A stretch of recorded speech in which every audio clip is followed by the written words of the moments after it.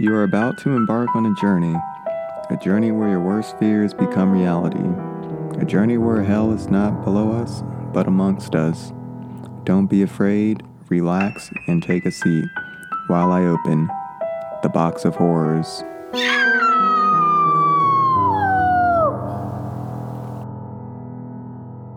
Good afternoon, horror story junkies, and welcome back to another episode of Box of Horrors. My name's Israel Johnson, and I am your host. Today is a very special day because we got a story hot off the press, hot off the iron, hot off the skillet. It's going to be a original story that I just finished today, and I'm excited to bring it to you guys because I haven't written a story in like 6 weeks, and what kind of podcaster would I be if I didn't, give you guys my best, It's what I do. Give my best. All right. It's what I do. It's what I strive to try to achieve, Let's see. So before we jump into the story, I'm going to be headed off to Chicago very soon. You guys might think I'm recording this on Saturday, but no, you're mistaken. I'm recording this on, I think today's Thursday. Yes, today's Thursday.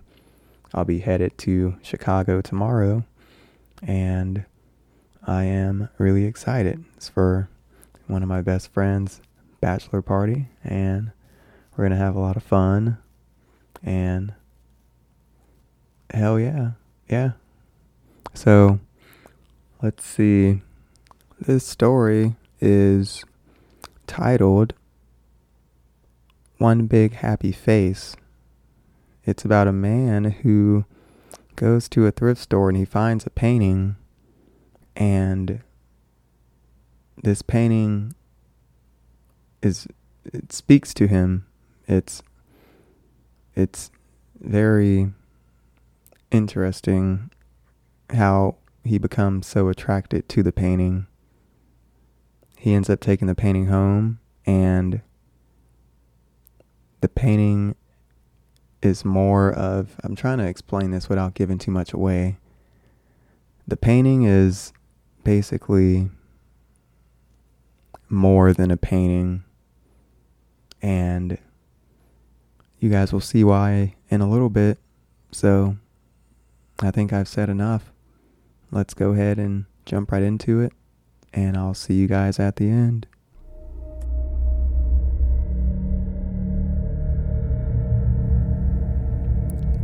It all started when I went to the old thrift store about 10 minutes from my loft.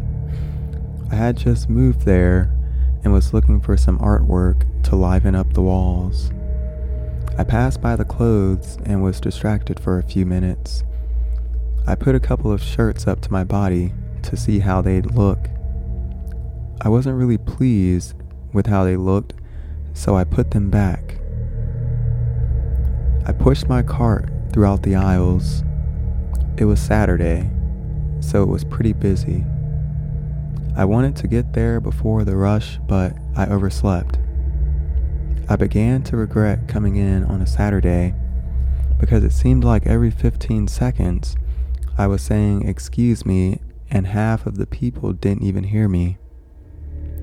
When I finally got to the paintings, I was surprised by how many were there, and the quality wasn't bad either. I was fully prepared to have to buy another frame, but from the looks of it, these would do just fine. I ended up buying 4 large paintings, but one in particular caught my attention. It was like it was speaking to me. Take me home. Take me with you. I know it sounds weird, but that's just what happened, okay? I stopped by the nearest burger joint before going home, and I ate the food in my car. I forgot to order a soda, but luckily, I'm a water bottle hoarder, so there were a few extras in my back seat. When I was driving home, for some reason, I began losing control of my car. The roads weren't wet. I wasn't going around a curve too fast. The road was as straight as a saint. I'm a pretty good driver, so I don't hit the brakes, but I follow the steering wheel with my hands while trying to bring it back on track. Thankfully, I managed to get it back under control. I was a bit shaken up, so I drove a little bit slower, thinking maybe it was probably time to get a new set of tires.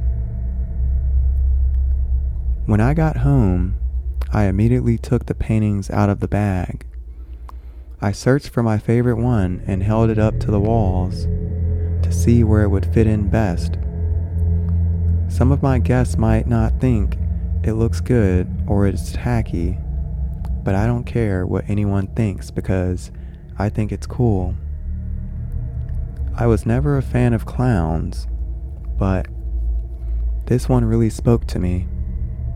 He was a very sad-looking clown. He appeared to be in a seated position with an old-fashioned brown hat on his head. His shirt was checkered in red and black, and he wore suspenders. Oh, and he had a cigar hanging out of his mouth. I decided that this picture needed to be in my bedroom. It just felt right. The others would have to be in the living room. The painting faced me while I laid in bed due to the positioning of my bed. It wasn't such a bad idea at the time, but at the moment, it was a little creepy. I turned on my left side and scrunched my blanket up to my neck. It was a nice, cool night after a day filled with heat. My window was open and I was quickly drifting off to sleep.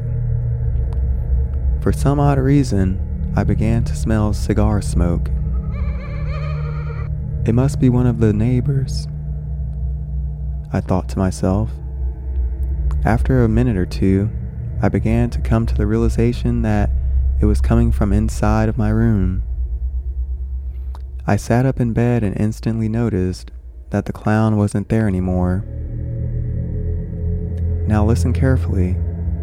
The picture was there, frame and all, but it just had the background. There was no clown. I'm ashamed to admit this, but I freaked out. I was afraid I was having some nervous breakdown or becoming psychotic. I panicked and called 911 and began telling the operator that I'm seeing things. I don't know why I did this, but it felt like the right choice at the time. But now I realize how stupid of a decision it was. When the cops and paramedics arrived, they immediately classified me as a crazy patient. I broke down and pointed at the painting and told them everything. One of the cops pointed out that there indeed was a clown in the painting. A clown with one big happy face. I was swiftly put on the stretcher and was on my way to the hospital for a 72-hour hold. When I get out of here, I'm going to burn that damn painting. I swear to God, it will burn.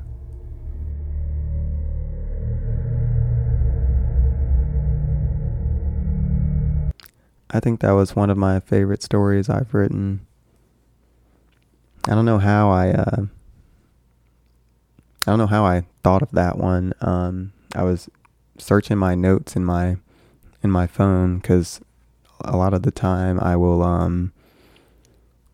like if I have an idea, I'll just like write it down in the notes section of my phone. But I forgot how I thought about that one. I really do. I wish I knew.